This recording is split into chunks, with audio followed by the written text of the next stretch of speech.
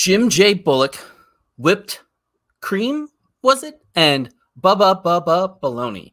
You know that's right. It's season 6, episode 14 of this podcast and of Psych, and it starts right about now. Bubba Baloney. I've heard it both ways. I've heard it both ways. I've heard it both ways. I've heard it both ways. And welcome back to I've Heard It Both Ways. I'm your friendly neighborhood backcracker, Dr. Joe, and with me, riding shotgun in the blueberry, as always, is the hip-hopping, rodeo burger-eating, dance floor burning, woo, high-flying, Celsius drinking, Bill Belichick hating son of a gun. He's having a high time holding those alligators down. Woo! Billy, my guy, how's it going? Oh my God. Hello. It has been a whirlwind of a day, capped off by the fact that we just got a reply from the French Stewart as we prepare to embark on one of the greatest Psych episodes of all time. He's a huge fan. I'm a huge fan. That's right. We're talking Psych season 6, episode 14, Autopsy Turvy. And this is an all-timer, Billy. Mm-hmm. An absolute all-timer. Scrolling back through the season. Now, we've got 2 episodes left in the season. We've got the next one, which neither of us recall as being one of our favorites, but it ends, the finale, with Santa Barbara Town, and which means our recap is coming up soon, so we're going to have to get that scheduled, and we might have an extra guest with us this time around. And an extra special guest at that. Oh, very special guest. Some may say they look like Billie Jean King, but that's neither here nor there. But this looking back at the season right now, I can tell you there's 2 that stand out right at the top for me, and it's this one, and it is Last Night Gus. And then we'll see where the other ones fall from that. But this is an absolute banger. Bailey, we've been waiting to talk about this episode, I think, since season 1, episode 1. Pretty much. I mean, this is one of my all-time favorites. It's grown on me, and it gets better literally every single time that I watch it. I know you have your favorites from this episode of this season, as you said. I'm a big fan of the the Neil Simon's Lover's Retreat. That's one of my all-time favorite episodes as well. It's key lime. But baloney. This one is just right from the word go, we get Woody. And that's always a good sign. And I think we said it last week. They know what they're doing with their side characters and their guest stars because they always seem to sprinkle it in correctly and never overdo it. Right. It's brilliantly done always on this show. And this is up there with American Duos as a guest star appearance. And there's a few guest stars in this one, but one steals the spotlight. So we can dive in here. Yeah. Well, why don't you have the fellas tell the people of our process, will you? Oh, I can do that. I usually have Shawn do that. Usually starts with a holla and ends with a creamsicle. And then if there's time in between, Thundercats. Ho! Ho! Synopsis. A funeral mortician discovers a problem with an autopsy performed by Woody, the police coroner. Marked by an accidental death, she thinks it is murder. Shawn and Gus investigates the problem to help Woody so he does not lose his job. That's actually a pretty nice, succinct synopsis. Usually these things are all over the place. But this is a Woody-centric episode without it being a Woody-centric episode, which I love. Because I think what makes Woody great is because he flashes so hot with his lines, right? Like bang, bang, bang. Like if it was all Woody, like if they didn't have the other mortician in there, and if it, you could easily go overkill with Woody. And that's what like you said a moment ago, they never do it. They never go, even in the movie when they've got him dressed up and playing the doctor, right? He is fantastic, but it is not overdone. They know just when to reel him in. And that's one of the things I love about this episode. To me, Billy, this is a perfect Psych episode. Oh, 100%. Absolutely. And the thing with Woody, and we say the key to comedy sometimes is repetition. And of course, repetition would be the key to comedy, but levity and brevity kind of go hand in hand. And like the more sparingly you put in somebody and they're good and they shine, the more you want to see them. So when we get the little extra Woodman here, it's fucking unbelievable. And your next note here is perfectly paced. And we said this before, like my favorite movies, like Naked Gun, perfect example, Superbad, perfect example. Each scene you can just pull out, put down, and be like, this is a great scene on its own. They're all funny. They all feel kind of self-contained. Like even like the first scene in the office, and then when you meet Whip, that's the best introduction of a guest star in this series by far. Yeah. And like this is one of those episodes where I could have literally put every scene as a memorable moment, right? And I've got a whole, bunch of them here. But like this is one of those rare episodes where every scene hits it out of the park. And again, like we're going to talk about the guest stars in just a moment, but they're all in it just the right amount of time, right? When we talk about French Stewart and Whip, like his interactions with Shawn and Gus and everyone else is perfect, but there's a large chunk of the episode without him. Mm-hmm. And it's great because it's like you're ever saying, oh, well, I need more Whip. The episode is lacking more Whip. Now, granted, I would love that, but like it's done perfectly in the way that the story unfolds. It really is. Like our scores are going to reflect, that this is a perfect episode. And the other thing that I love about it too is that we get the great comedy, we get the memorable one-liners, the lasting one-liners that we both use all the time. One that I forgot about that I absolutely love, where he says, "Turn around, let me see you." Rum's facing me. Rum's facing me. Right? Absolutely fantastic. But the writers on this, Steve Franks, Andy Berman, which we'll get to in a moment, and James Roday. I love when James Roday is a writer because I think part of the reason why we say this is paced well is because of him. I think he knows how to hit those beats. And this episode has this really nice sort of crime noir pulp feel to it, which I'm a sucker for. And the crime is great. The reveal is great. Everything about it is great. That was the big gripe I had, I think, with the last episode of the episode before was the reveal. And it was just, to me, again, I can't say enough. It's an all-timer. Yes, and the other thing that this show does really well, and it's a little different than, obviously like a Game of Thrones, which is much heavier fare, but they've already killed one of the best side characters they've ever had in Mary Lightly. Yes. And then they kill fucking Whip.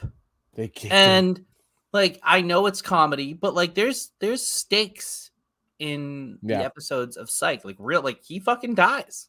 Yeah. And it's comedy and it's funny, but like that gives you like, oh shit. Like, all right, this is like real now. And the way they did it was beautiful. I agree. Like the noir feel. And he just is, we'll get into him a bunch, but he was incredible. James Roday, I really like, like you said, when he writes, not every episode is a smash. This one's obviously a smash, but the director, Jennifer Lynch, round of applause for this episode. And then she got saddled with not great episodes in season 7. That is the breakup era of Cirque du Soleil and Juliet Wears the Pantsuit. Yep. Not the greatest of episodes from my recollection. Those are ones I don't watch often. Conservatively, I've seen this episode that we're doing tonight 30 times. And just beautiful directing, pacing, everything was great. Rum's facing me. Let me see you, Rumps. She absolutely nailed it out of the park with this. So we've been dancing around. Let's just get right to the standout guest stars. I have five written down here, Billy. So obviously we're not going to bury the lead here with French Stewart. He was absolutely perfect. You put him up there with Nigel St. Nigel, right? You put him right up there Mary with Mary Lightly. Like these are all characters that we love. They stand out. And all for completely different reasons. And we sometimes get the guest stars, like you'll get Shatner, right? And he's fine, but he's mailing it in. He's not really, whatever. And he's just old. Yeah, right. But like I love it when we get these side characters that really like go all in. Right? Yeah, he's in the Mary Lightly vein, I would say. He's a very, he's odd, he's rambunctious, he's turtlenecky. He's very goofy. But when I did the clip for this show with him in it, just the facial acting of French Stewart on like the cutaways, because a lot of the times I'll watch this when I'm doing graphics, but I made a concerted effort, over the last few days when I rewatch this to watch it like fully and like, watch the scenes as they happen and not just in the background. His facial acting sells so much of this, like when they're going back and forth, and Shawn and Gus also play really well. Like I felt like this was a match made in heaven for them. And then who's the next one here that we had? Glenna Headley. Glenna Headley. She was great. I thought she fit her role perfectly. Her and Woody had amazing chemistry. Yeah. This next one, Ivana Milichek. So she's a character actor. You've seen her in a lot of different things. Like you see her face, like, I've seen whether it's CSI or whatever it might be, right? Like she's a character actor. You see her all the time. But she plays Miss Ivana, who is a psychic in this episode, and just hachi freaking machi. Look into my brain. Oh my God, she nailed it. Chad Lowe wasn't going to get with the fortune teller. One of the writers, Andy Berman. I understand you have picture. He played Sing, and we get to the scene at Fat Ty Jones. This might be one of my favorites. It's hard to pick a favorite. It's unbelievable. It's absolutely tremendous. But Andy Berman is not a name that you probably recognize, but I'm looking at this guy's face, and I've always said I recognize him from somewhere, and then it hit me right before we went on, and I looked, and Andy Berman played Chuck from the Wonder Years. Like I knew it. Like he was on an '80s show. I could pinpoint it and nailed it. So that was great. And then again, another character actor, a bit more recognizable. Voice actress, you've seen her all over the place. Kate Micucci. She's kind of she's a very unique looking, individual. I think it's just part of her charm and the comedy, and she was excellent as she plays Penny. And just everyone here just nailed their parts perfectly. So let's just get to it, William. We've been just dancing around this thing. Yeah, Dan, we've been. Let's skip the foreplay, get straight to the penetration. some sweet Penny. No flashback scenes. We really haven't gotten any flashback scenes much this season, right? No, they only really go to it when they want to really set it up, and it's more conducive to plot structure, I'd say. Yeah. Which I love, because I think we mentioned this before. They don't force it. Yeah. I spelled sloopy, I meant sloppy. Okay, so the episode starts off right at the station, and Chief Vic is dressing down Woody. Woody is getting sloppy. He performed a recent autopsy on a man named Bob White, and apparently he missed a significant piece of evidence, that being a missing earlobe. Now, Woody had ruled it an accident, as this guy was drunk and hit by a bus. But we get introduced to a new character who is a mortician, who says that she was looking over the autopsy report, something was missing. But this little interaction here between Chief Vic, who we haven't had a lot this season, and Woody was absolutely fantastic. Because she goes, "There's something wrong with your the whole clown bit." Just fucking killed me. I love that he goes back to it too, because I accidentally do this kind of stuff all the time. Like when I was going to not Memphis. What's the other big city in that state? Oh, Austin? No, the wrong state. It's the bachelor party capital for women. Nashville. I would always say, I'm going to Memphis. And everybody's like, no, you're not going to fucking Memphis. You're going to Nashville. You're going to Nashville. Like, people were legitimately worried I was going to show up at the wrong place at the airport. Well, as long as you've got your blue suede shoes on, you'll be all set. But Woody goes, is he a clown or an adult clown? Children's only clown? Right. Adults only clown? Not a clown of any kind. So Chief Vic decides she's going to bring in some outside help as a consultant, for this case. And this is where we get introduced to Grace. And she... no, she doesn't decide it yet. Grace is the one that's who notices that she enters. Right.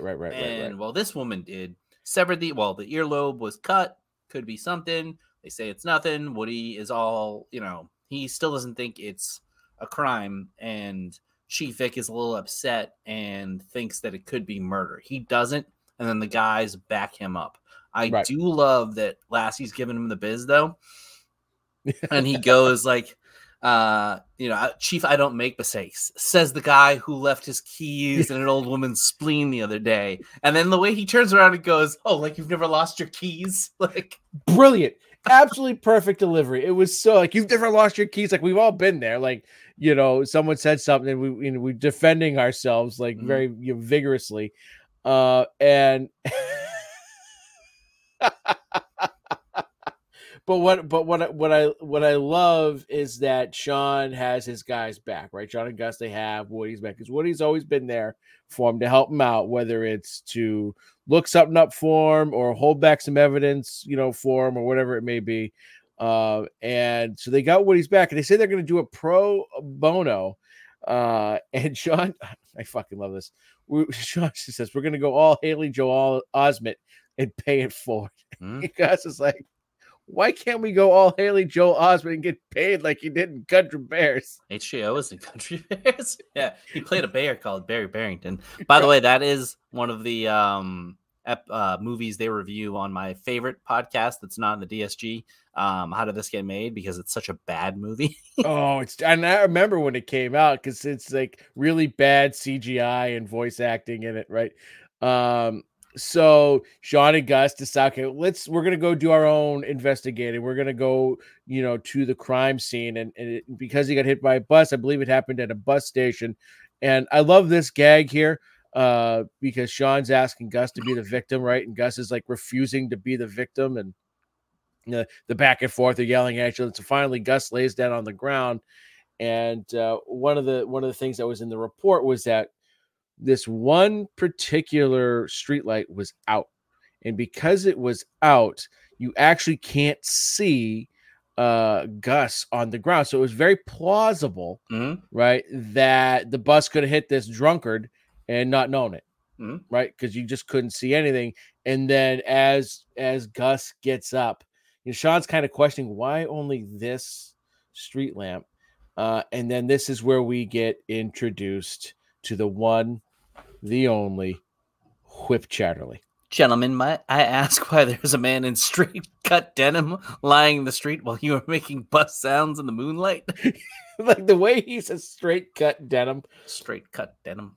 It's fantastic, but you're right. It's the way he delivers his lines. It's the facial expressions. It's that classic sort of Fred Stewart kind of squinty-eyed a little bit, and it's just, I don't know. It's the cadence of his voice too, the way he says his lines, and there's this little old timey something about this episode and about his performance. Damn you, circadian rhythms, which I absolutely love. And Shawn, says that they're actually pantomime artists from New Guinea, and he introduces himself as a murder expert. Gentlemen, my name is Whip Chatterley, and I can tell you anything and everything like that. His way he delivers, I'm Whip Chatterley, so perfect. It's not his best delivery of his own name, that comes later with Henry, but this is perfect. And like the tension that's created by saying that he's a murder expert too, and the facial reactions that both Gus and Shawn have, beautiful. And we get, and it's important little detail that we get here where he's bummed out that he missed that a potential murder happened right there. He was asleep, and he's never asleep. And this murder just so happened to take place outside of his true crime bookshop.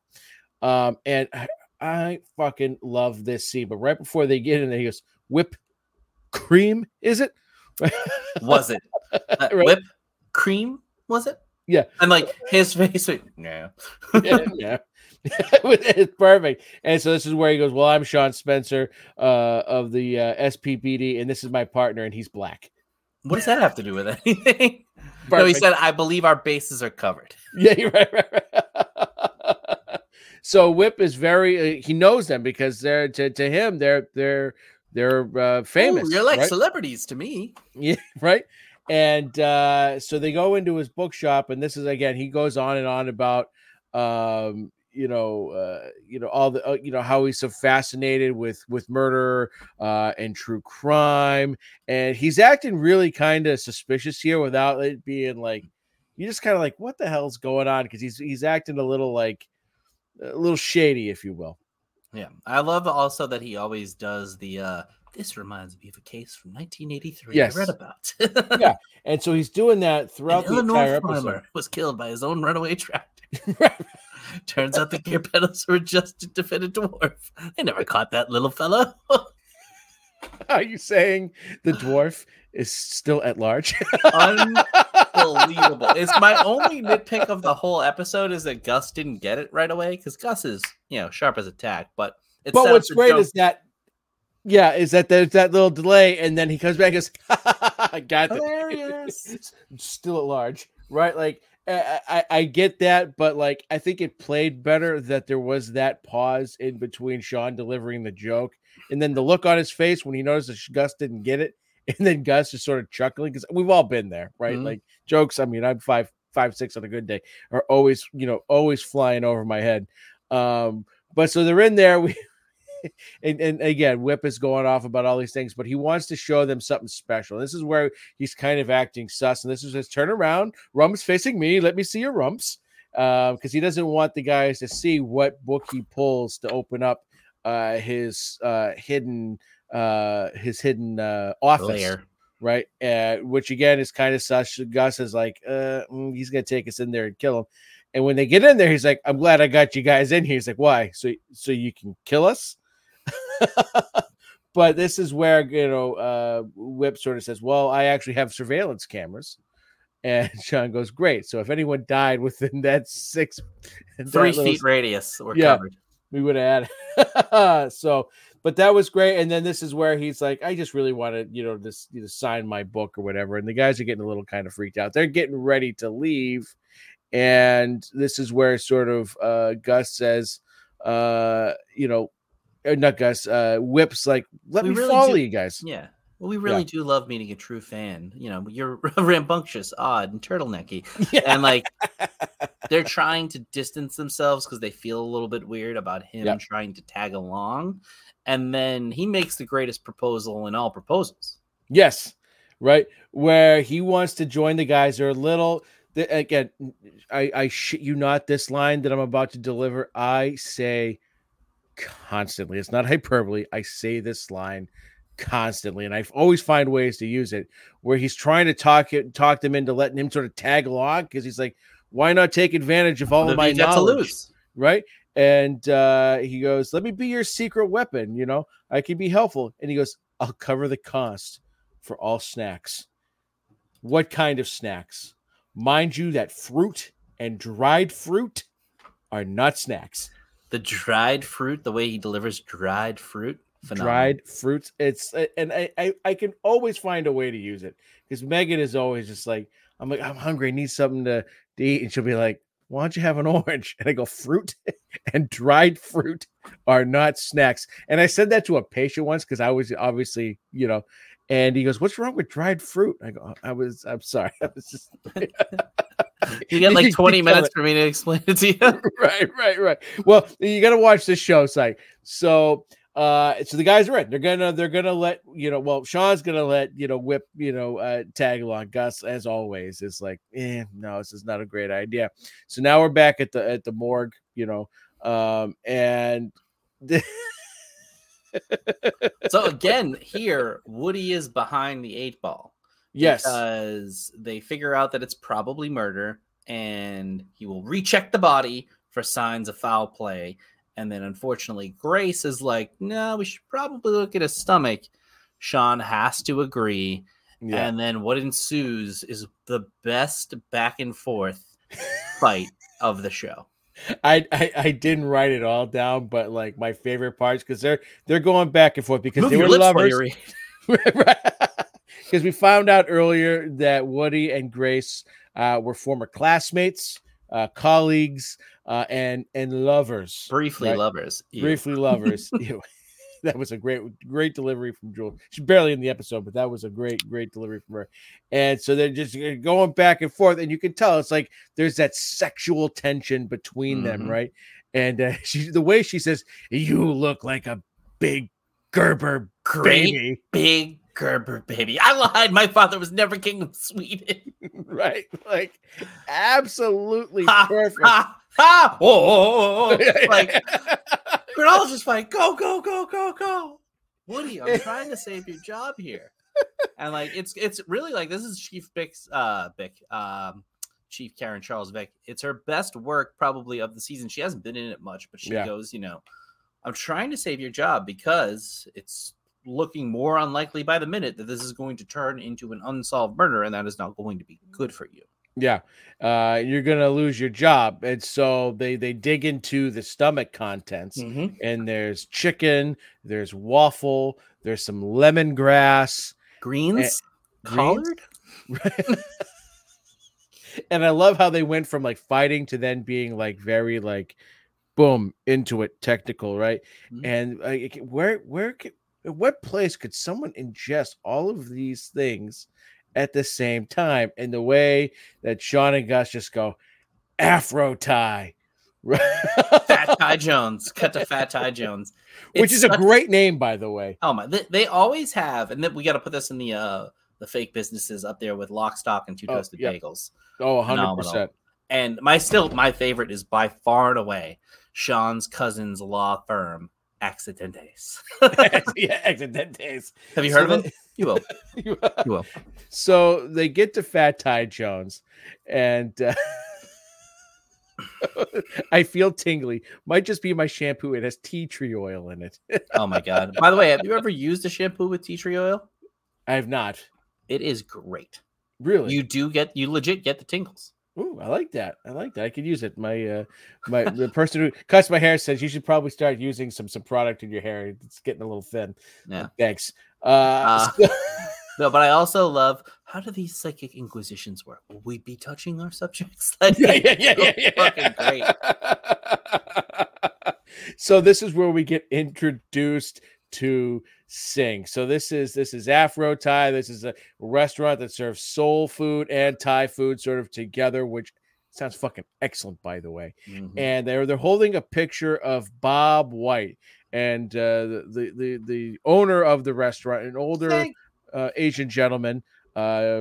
English isn't great. He yells for Sing, right? So we meet Sing, and Sing is a white guy, and he starts talking with Asian.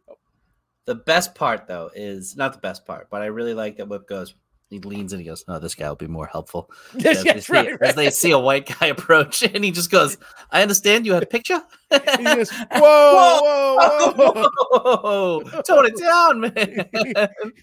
Don't you think your accent is offensive? My accent offensive? Your accent's offensive. This is how I talk. I'm his son. And he goes, "Oh, you're adopted." He's yes, like, Bud from Cosby Show. Yes, but up in Bangkok. Yeah. And then he goes, "Been here 3 years, still have a little bit of a twang." The twang part kills me. The way he said, and the look on his face as he says "little bit of a twang," it kills me every time.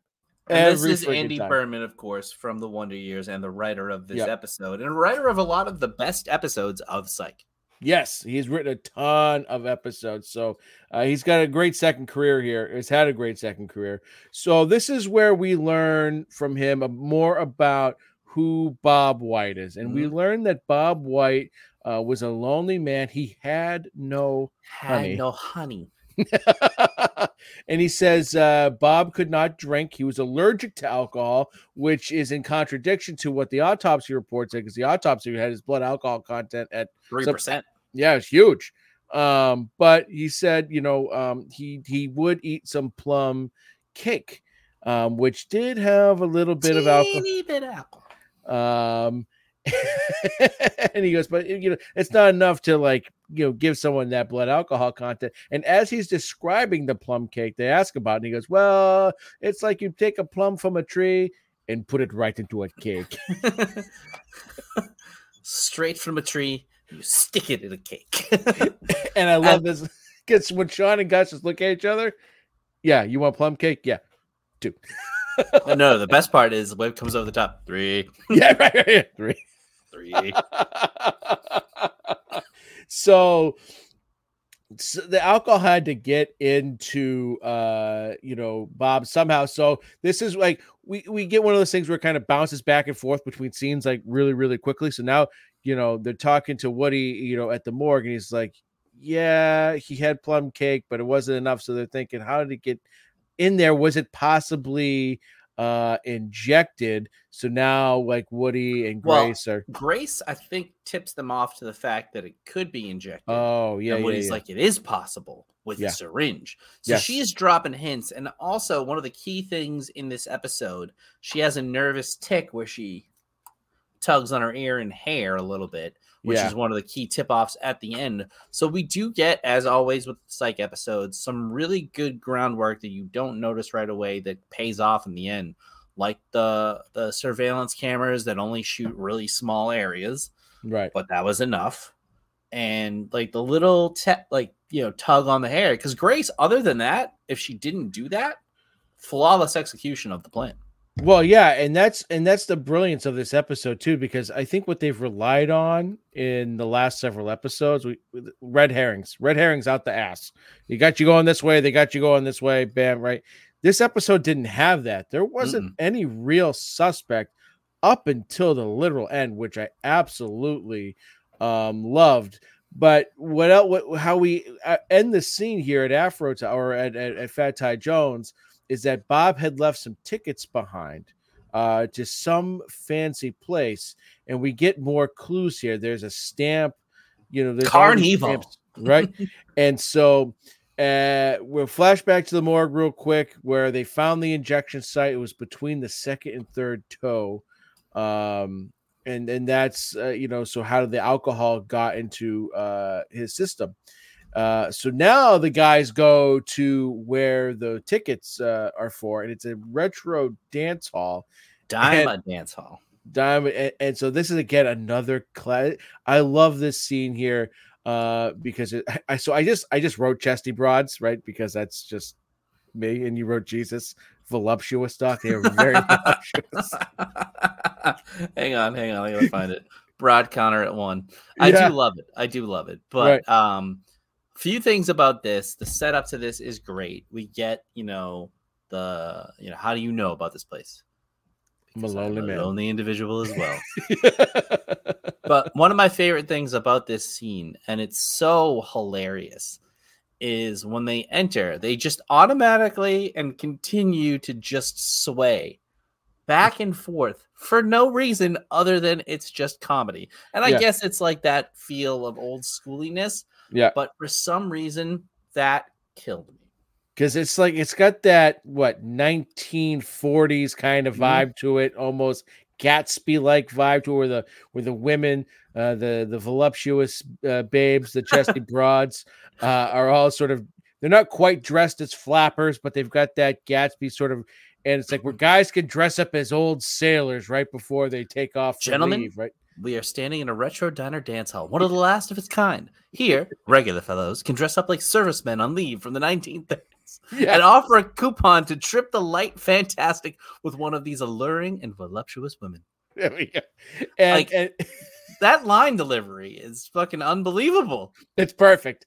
It's perfect. And Shawn calls for backup because he's like, and they call for Henry. And Henry here is great. He's barely in the episode. But this, and then like in the last like scene of the episode, like he's just there. So Henry shows up. He's in a suit. He's like, what do you need me here? We need your expertise. You're old. And I wrote here, let's go Big Red. Your dancing expertise. Oh, you're dancing. That's right. Your dancing expertise. Don't slack on Henry. That's right. I fucking love when he goes, "Who are you?" And Whip goes, his delivery of, "I'm Whip Chatterley." No explanation, just fucking, "I'm Whip Chatterley." I'm Whip Chatterley, right? And it is so great. And then you can call. Who are you? Can I call you Captain Magic? Oh, right? Yeah. Like it's like Henry's just in heaven because like he's not going to do it, and then he's looking at this redheaded broad, and he's like, "I'm in." It was just like bang bang, like everything was like so good. The delivery, everything, like the timing of everything was perfect. And so and, it shows all the guys kind of dancing with different ladies, and it gets to Gus, and he's kind of like trying to get information, and she's like, "Oh my God, that I know Bob. Bob was here the other day," and Gus informs her that she's dead, and she freaks out, and she's like, basically what she says was, "Yeah, she was." She was here. He was here the other day, and I sent him to a friend of mine for a little help. And who was it that said? Was it Henry? He goes, "You sent him to a brothel?" No, my girl operates on a different kind of level. We love Big Sandy. Big Sandy's, a more spiritual level, right? Oh yeah, a more spiritual level. And I think it cuts pretty much straight to Miss Ivana in the psychic's office. Yes. But she also reveals too that Bob was paranoid that someone was following him. Yes. I wrote following. I wrote these notes late at night last night. And he wouldn't hurt a fly. So you're really getting like a sympathetic. His mother just died. He would come there to rest on her bosom. Yep. Also, like Gus just being smothered in there. Yeah, it was the best. He's like, you might want to hurry up. Hurry up, boy. I think Gus is losing consciousness. Which you would think Gus would just be in all his glory, right? Face full of bosom, like that. But I think Whip is also starting to put it together too. Like, this guy is being targeted. Mm-hmm. Someone is choosing this guy and making his life miserable for some reason. So we get to the psychic, and I love this scene because we get smug Gus. We very rarely get smug Gus. And he's just like, "Oh, a second, let's see, Shawnee boy." Yeah. And the way, he's goading her. It's absolutely fantastic. I love when she just reaches across the table, look into my brain. Yeah, and then you're putting your walls up. And I love that a psychic goes, "It's true. I have trust issues. My therapist tells me this." Yeah. And then she reads Shawn's mind, and they talk about what would Ted Knight and Jim J. Bullock have to talk about on the set of Too Close for Comfort, which is such like a ridiculously deep pull reference. And it's from perfect like the 70s. Yeah. And it's perfect psych. That's the kind of like when we created the obscure reference section of the note, like this is a type of shit that we're used to. But I don't know if this is like something that had been discussed before, but this came up again on the How Did This Get Made podcast about Ted Knight and Jim J. Bullock being such an odd pairing. So like they were spot on about it. Like that's hilarious. The banter back and forth here just between the two of them with like the Chad Loge and with the fortune teller, like that whole thing is great. But it's also one of the bigger reveals of the episode because while Lassie and Jules are searching his apartment. Yeah. We get a lot out of Miss Ivana here that he is infatuated with a woman named Penny, and he can watch her all day, whether she's drinking the tea or blah, blah, blah, blah, blah. And we find out that she told Bob that she actually liked him too. Oh, what do you know? She was into old Bob. No. He rushed out of here to see her. Nope. Was not into him. Just did it for Big Sandy. And they drop on her that Bob is now very upset because Bob is dead. And she freaks out. And Shawn is pissed because she used her psychic prowess to lie to someone, right? But I just love the way that Whip delivers that line like, "Oh, what do you know? She was into old Bob." So she drops the psychic act, saying, "What now? Oh my God, guys, I'm going to go to hell in a handbasket." Russian accent out the window.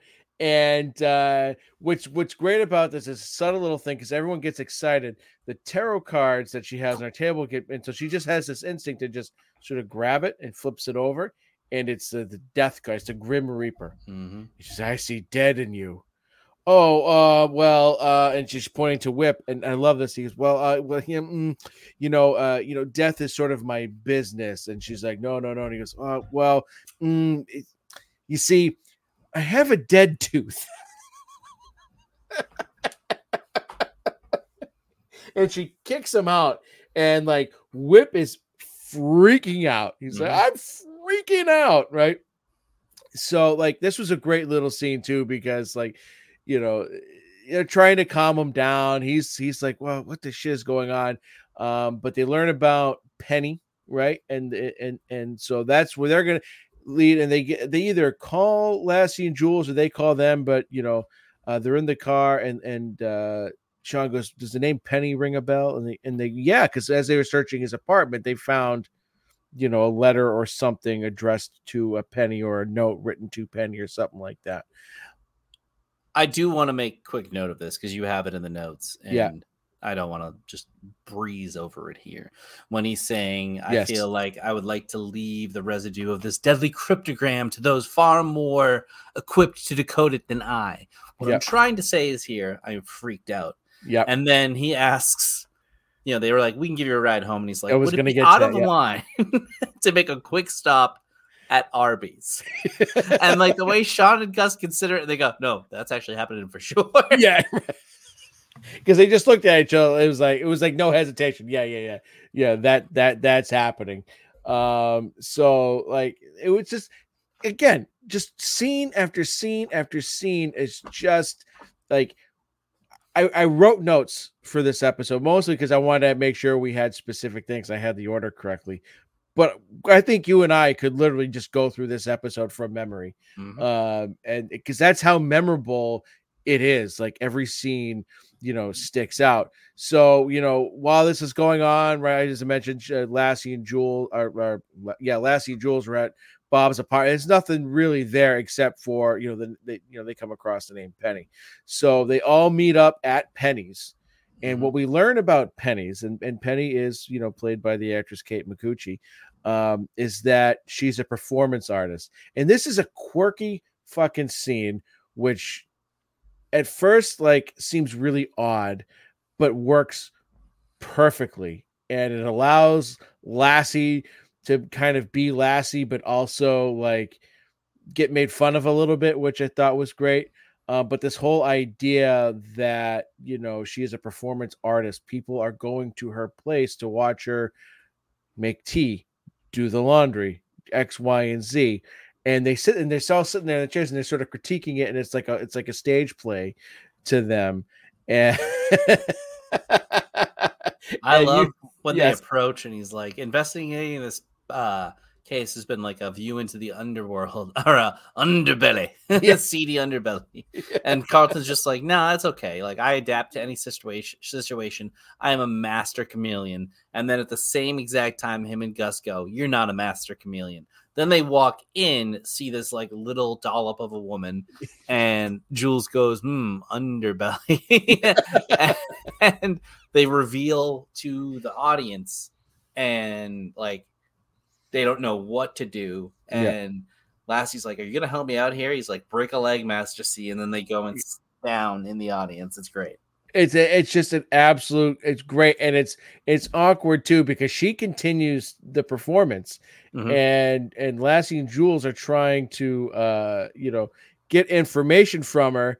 And so they're out. Finally, he gets her to like sit down. They start the interview, but the audience is still watching. The guys are like, I'm not really buying this. Sweet Bobby, my sweet Bobby. Yeah, so they tell her he dies, and so she's like, "Oh no!" And she starts like he just did, just Overacting big time. And he's like, "No, really, get them out of here!" Yeah. Right? So she gets up, she takes a fucking bow, and what I actually loved, real quick is you know, whenever you've seen Kate Micucci in, right, she's always bubbly and whatever. And in this scene, she goes from like that bubbly character. All of a sudden, when she drops the facade, she has a little bit of an edge to her. And I thought that played, you know, really well, especially for the scene. And it was a little out of character for her. And so they're like, first they ask, well, why do you do this? Well, she goes, well, essentially it beats, you know, OnlyFans, right? Whatever she called it, you know. what? And then oh, webcam, right? Yeah, right. Oh my god. I was like, you know, it's all the same shit, right? Because I think she said it beats being a webcam girl or something like that. And then she goes, sure beats the hell out of my last gig doing spots for House of Meat. And then Gus just is like, "You're the House of Meats girl." It's like, How's you're that? the bologna girl. I knew I recognized you. I just couldn't remember from where. How's the meats? You tell me. Baloney. Right. And then Lassie just looks at him. And the best thing. Are you gonna quiet down, Guster? Baloney. She does it twice. But even better than that is there's a back and forth, and then the camera's on Gus, and you can hear him. You can literally hear him singing the song in the head. He just pauses going like baloney, like it's still like in his head. Like just that little glimpse of him just doing that little head bob to the jingle is absolutely perfect. But so this is where she says, like, yeah, he's been stalking me. I told him to beat it or I was gonna call the cops. Right. And so she says, I told him to leave. He left. I noticed that he went down that way towards the alley, and then a black SUV picked him up. No, a black Impala. Oh, sorry. Yes, a black Impala, the most popular car in America. That is what threw me. That is a fucking hilarious statement from Lassie. I don't know if they got paid by whatever the William Shatner car thing is, autotrader.com or whatever, because that was also an odd drop in there. That one made more sense. I just love he's like, oh, only the most popular car. Nobody drives a new Impala. But that strikes me as a very Lassie thing for him to sort of be in love with a Ford Fusion when he his sister sit down. Right. And any idea where he went after you ripped his heart out? Stepped on it. But yeah, this is where he found. Okay, so someone was targeting poor Bob White, and we're back at the morgue. Oh, hang on. Oh, what I miss? At the end of the scene, when they get to the climax of the scene, and it's like he went off that way. Gus just goes in a really sad way, just goes baloney, and then they cut to her, and she's just like. Gives like this stoned face. Like that's something that they've been doing recently too. And I would like to have a real comedy writer on and ask them what that is called. It's probably called a capper to the scene. But even the HJO Haley Joel Osment thing when they're walking out of the room. Lassie's just oh, he's not really a kid anymore. He's a young man. I mean, that's right. Check his IMDb. Just little extra things to the end of each scene are really it's just a nice way to finish it off. Yeah, I did forget about that. So they're at the morgue, and so this is great because now you're starting to get them off the rails just a little bit, and she is very much like Woody, and so Woody's going through his fingernails. He's like, "Oh, I found pieces of paint chip in the fingernails with outdoor preservatives," and this is where Shawn's or Gus goes, "Things you might preserve a mural." Preserve a mural, and then when she busts out the creme fraiche, right, and they're eating the strawberries in the creme fraiche. Fresh. And then Woody just goes, I think I've squeezed everything there is to squeeze out of these intestines. What you're doing is positively disgusting. Will you stop messing with that? Why are you still doing that? Because it feels amazing. It's classic, right? Absolutely classic. But they make reference to the mural, which, was by the alley by... Yep. So they get there, and this was great. So the killer had picked Bob up in the alley, drove him to the mural. And again, we sort of get this, call back to the beginning of the episode where now Gus had refused to be the victim. Shawn's giving him an opportunity to be the killer, and he still refuses to do it. Yeah, just like Blair Underwood in Just Cause. Yeah, right. And so, Shawn's able to irritate him enough to do it. And so, bludgeon me.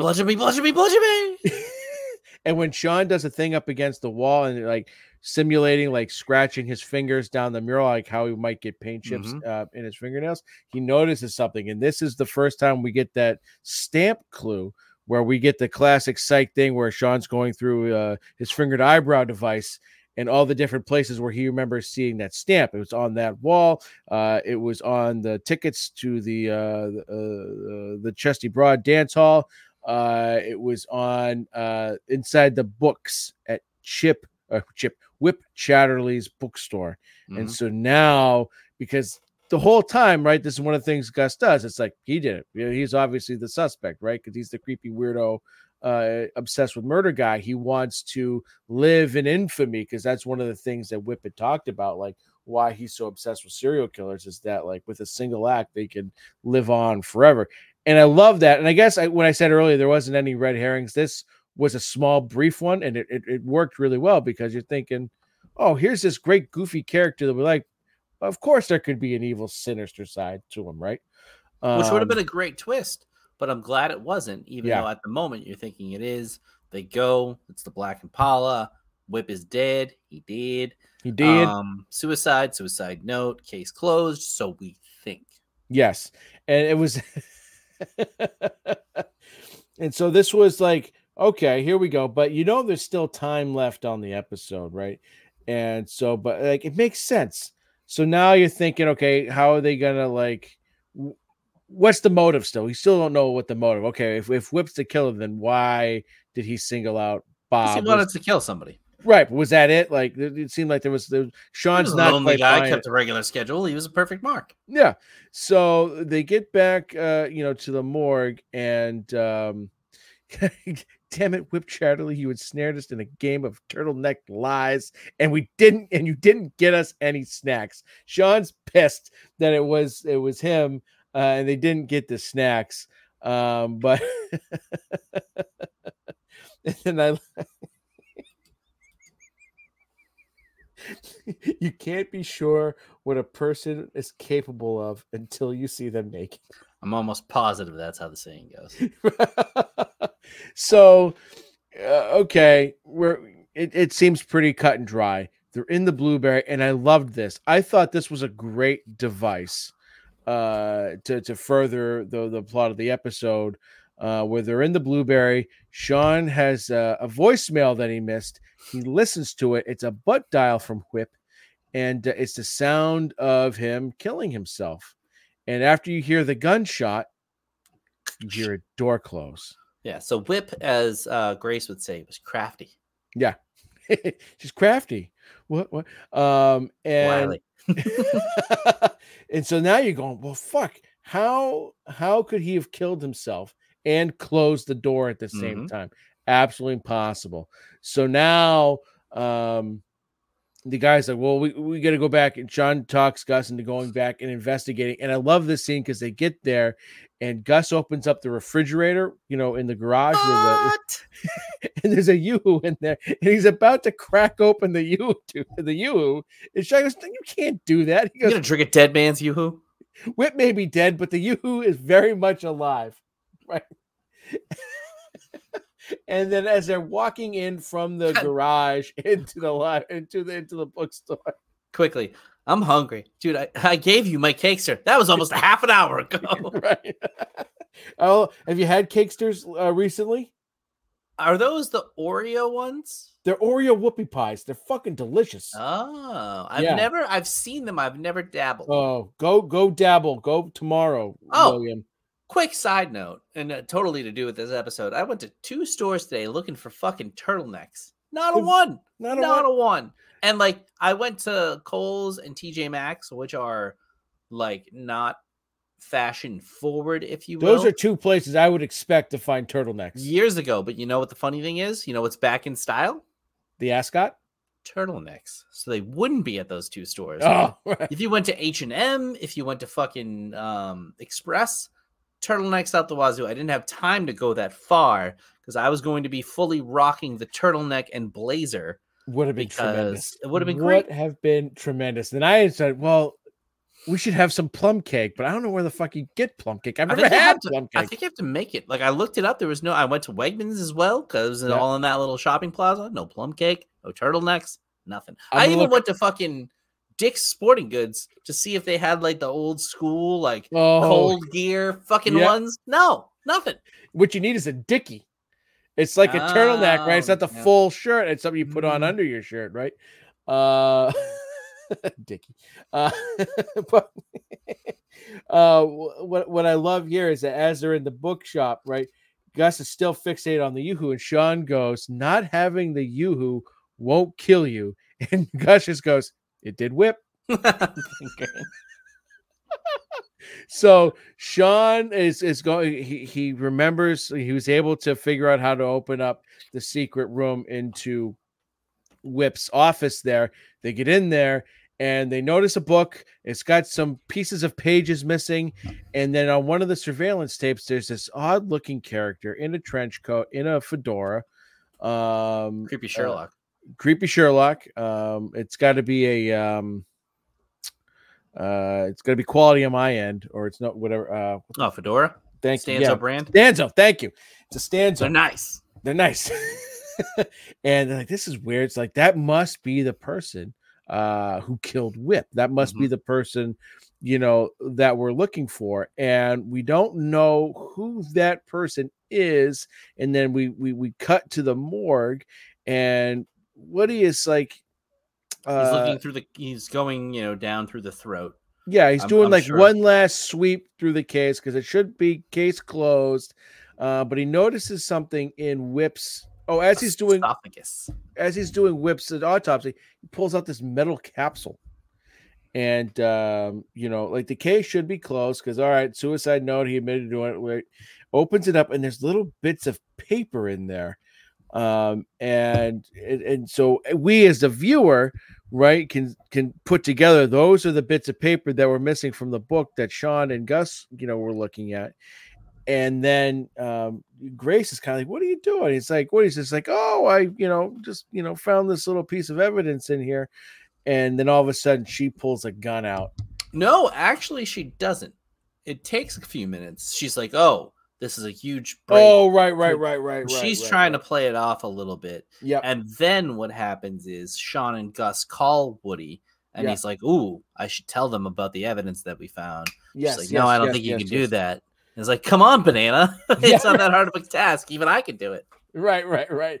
And that's when she pulls the gun out. She says, who do you think's fingerprints are going to be all over that capsule? And I love this line she delivers here where she goes, all you had to do was cover him up, close the case, and take me to bed. And eat some cookies. To which still go 2 for 3. Right. Always the optimist Woody is. And I love that. So that was, I thought, a great reveal. So it turns out, in this scene, it's Grace. She was the killer. She was the one in the surveillance video. She's the one that sabotaged Woody's case so that she could get in on it, because she wanted to prove herself. She was jealous. She was jealous of Woody's success. She hated the fact that she was a glorified, makeup artist as a mortician. And, basically she wanted to prove that she could be a top-notch pathologist. And I don't know, like, she's psychotic. This worked. Everything about it was great because you had no idea it was her, right? And usually, like, okay, when you have a guest star on there, you figure they're gonna, probably, they're gonna factor into it somehow. And when Whip killed himself at that moment, you're thinking, oh, okay, yeah, who was the creepy dude? He did it. And I remember the first time watching this, and I had no idea it was her. And Shawn put it together because on the surveillance tape, he sees the character pulling at their ear, and he recalls Grace doing that several times throughout their encounters. So, like, all the breadcrumbs were there. And I think I noticed, too, when she was pulling on the ear, it's when she was stating something that only the killer would know, like, the blood alcohol, or like, it was almost like a nervous tick. Yeah. So I really loved that element of it too. I also loved Woody begging for his life. Yes. Because when he goes, I still haven't seen Gloria Estefan in concert. It's such a Woody line. So fucking great. Yeah. So bang, that's the reveal. We get to the end scene, and this is fucking fantastic. They're in Chief Vic's office. She's like, good job, Woody. You've saved your job. You're reinstated. And He thanks the boys. He goes, it's easy. It's just as easy for me to love a man as much as a woman. We're all just meltable flesh and breakable bones. And then like Woody's like, he's all jazzed, right? And he's like, Chief, are you currently seeing anyone? And don't be coy with me. I don't need to play first fiddle in this. Bluegrass band. Teach me the notes. The way he says, teach me the notes. Unbelievable. Yeah. Teach me the notes. Teach me the notes. And they're like, buddy, shut the fuck up. Right? I am married and this is wildly inappropriate. I guess it'll just be in my dreams that you are the chief of doing me. Okay. It was just like it's great. It was so perfect, Woody. It was great. And then like it cuts back to the dance hall, and it's just Henry head on two pillowy bosoms, just slowly going back and forth, and then we get the credits and the music. And it was I don't know if it's Moonlight Serenade, but it seems like it's Moonlight Serenade. So yeah, it's close. Yeah. It was just the perfect way to end the episode. So Billy, hit that sounder, baby. Take us to the Thundercats home.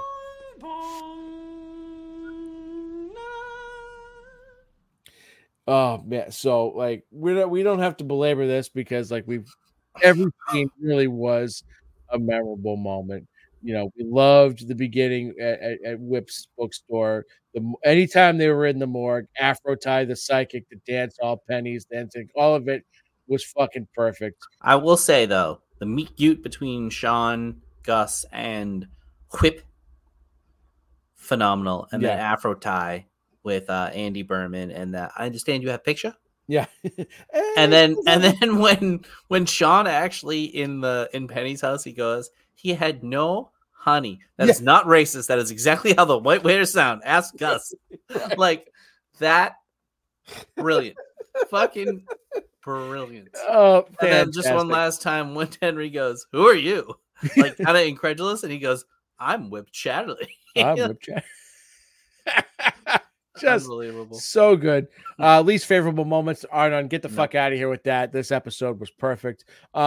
Favorite character, Billy. I think we're both in strong agreement here. Whip. Yeah, it's Whip. Whip with a fucking bullet. With a bullet, but a strong Gus episode for sure. A strong Gus episode. You have Gus and Shawn as second and third. I would go for me. I'd go Whip, Woody, Shawn. That would be Woody. You know what? I didn't even. Woody should be probably 2. Yeah, because Woody was like the just for the center. You'd be the chief of doing me in my dreams, right? Like his back and forth there. Yeah, unbelievable. You move your lips when you read. I lied. My father was never king of Sweden. He is. Him, I mean, Andy Bernard fades pretty fast. Well, not pretty fast, but he has like 3 good seasons in maybe 2 in The Office. Yeah. Woody is one of the greatest additions, and he's not as big of a character as Andy wound up being or was, but like his addition to this show is such a brilliant like spot, and like for episodes at a time, you don't see him. Yeah. So you're waiting, you're wanting, and like he fucking delivers. And just a visual of him playing the Spanish doctor always gets me. So let's bring this puppy home, Billy. Hit that last sounder for the people. Boom, boom, boom. Muffins. Apparently there was a fridge magnet in Bob's house of a pineapple. I didn't see it. Next time I watch it, I'll have to look closely for that. We really didn't get a Gus nickname in this one. This is my partner who's black. Yeah, so but we did get a description of Lassie, as one of the audience members described him as Detective Gangly. Mm-hmm. No stage presence. No stage presence. The fake business jobs, obviously Fat Ty Jones. Mm-hmm. Henry Father of the Year moment. I mean, him buried in bosom was just stellar. Mm-hmm. And then obscure references. We've mentioned a bunch of these already, but like Gary Sinise. Oh, wait a second. His delivery of like, if there's a crime, if there's a murder to be solved, no one is better than me. No one. Maybe Gary Sinise. Yeah. Maybe Sinise. Maybe Sinise. Like, his delivery of Gary. Maybe Sinise. Yeah. Maybe Sinise. Maybe cities. You Bud from Cosby. Ted Knight, Jim J. Bullock. Too Close for Comfort, Blair Underwood, and Just Cause, Cakesters. Hot in Cleveland was mentioned a couple of times, right? Back-to-back episodes of Hot in Cleveland on DVR or TiVo. Yep. Oh, I thought the guys were going home to watch Hot in Cleveland. And then a nice Red Shoe Diaries. You're not often you get those. Right. No, those are few and far between. Those take me back more to my self-discovery days. Rating, Billy. Pineapples. Come on. 8. Yeah. Solid 8. 8. And for those of you who might be new to the podcast, we do it 8 out of 8. 8 because it's 8 seasons of Psych. So it don't get no better than that. So William Delaney III. Come on, son. Come on, son. Come on. Get that out of here with that bull. Come on. What do we have coming up next week? Oh, excuse me. We have season 6, episode 15, guest starring Anthony Anderson, True Grits. So I'm going into this with an open mind because I maybe have seen it 3 or 4 times, and that's low for me on Psych. I just remember him annoying the shit out of me, and I remember being pissed off at the ending. That's what I remember. I think I remember I don't like the dad. I think he's a classic, again, character actor. I think he's a soap opera actor as well. Yep. Very recognizable face when you see him. Mm-hmm. Maybe Bert would know him from all the movies that he watches, but it's just, for some reason, this episode doesn't, like, I only remember like the twist at the end that like the father winds up being like the actual killer, and there was a DNA and the whole rigmarole thing here. But I remember. Yeah. Sorry, go ahead. No. I was just gonna say we get to a point in Psych now where the highs are ridiculously high and the lows are a little bit low because season 7 has 4 or 5 of my all-time favorite episodes.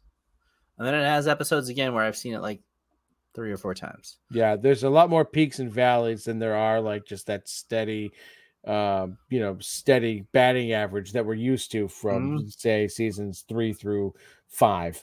I will say for me at least, maybe we'd have to go back and look at all the ratings, but I think there has only been maybe 2 or 3 8s in a season max. Yeah, if that, right? If that. Season 7 has a couple of 8s. Yeah, we don't dole out 8s willy nilly.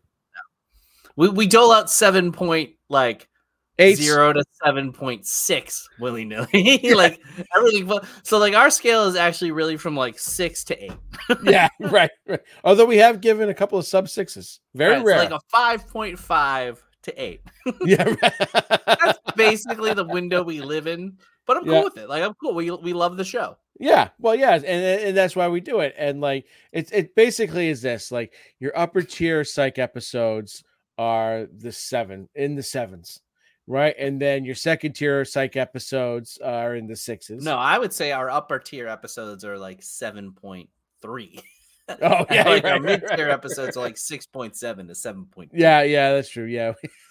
We're very, very fine tuned. We're very generous, but you know what? We love the show, and we're not going to make any bones. We that's what we do. Yeah. So with that, William, my friend, where can the people find us? Anywhere they would like. Twitter, obviously. French Stewart just interacting with us tonight. I didn't. Oh, wait. Did he reply? Whip. He retweeted it. No way. Yeah, and Vanessa Stewart. Actor, writer, producer. Maybe that's his wife. I don't know. It must be because her banner is Whip, or it's French Stewart. So we're getting interactions with Whip tonight. Whip, baby. Go find us. Follow us on Twitter.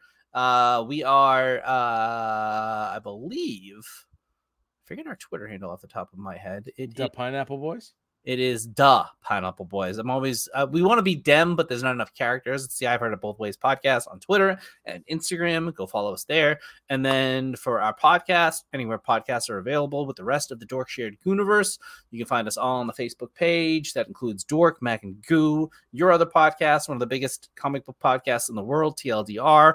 Your other podcast, Change My Mind. And my other podcast, the preeminent Scream podcast, PCP. Hopefully, Scream will be doing a few more movies so we can get a few more podcasts. And I believe that's it. Nice. All right. So until next week, William. Wait for it. Leroy Jenkins. Frank says hi. Suck it, Davey.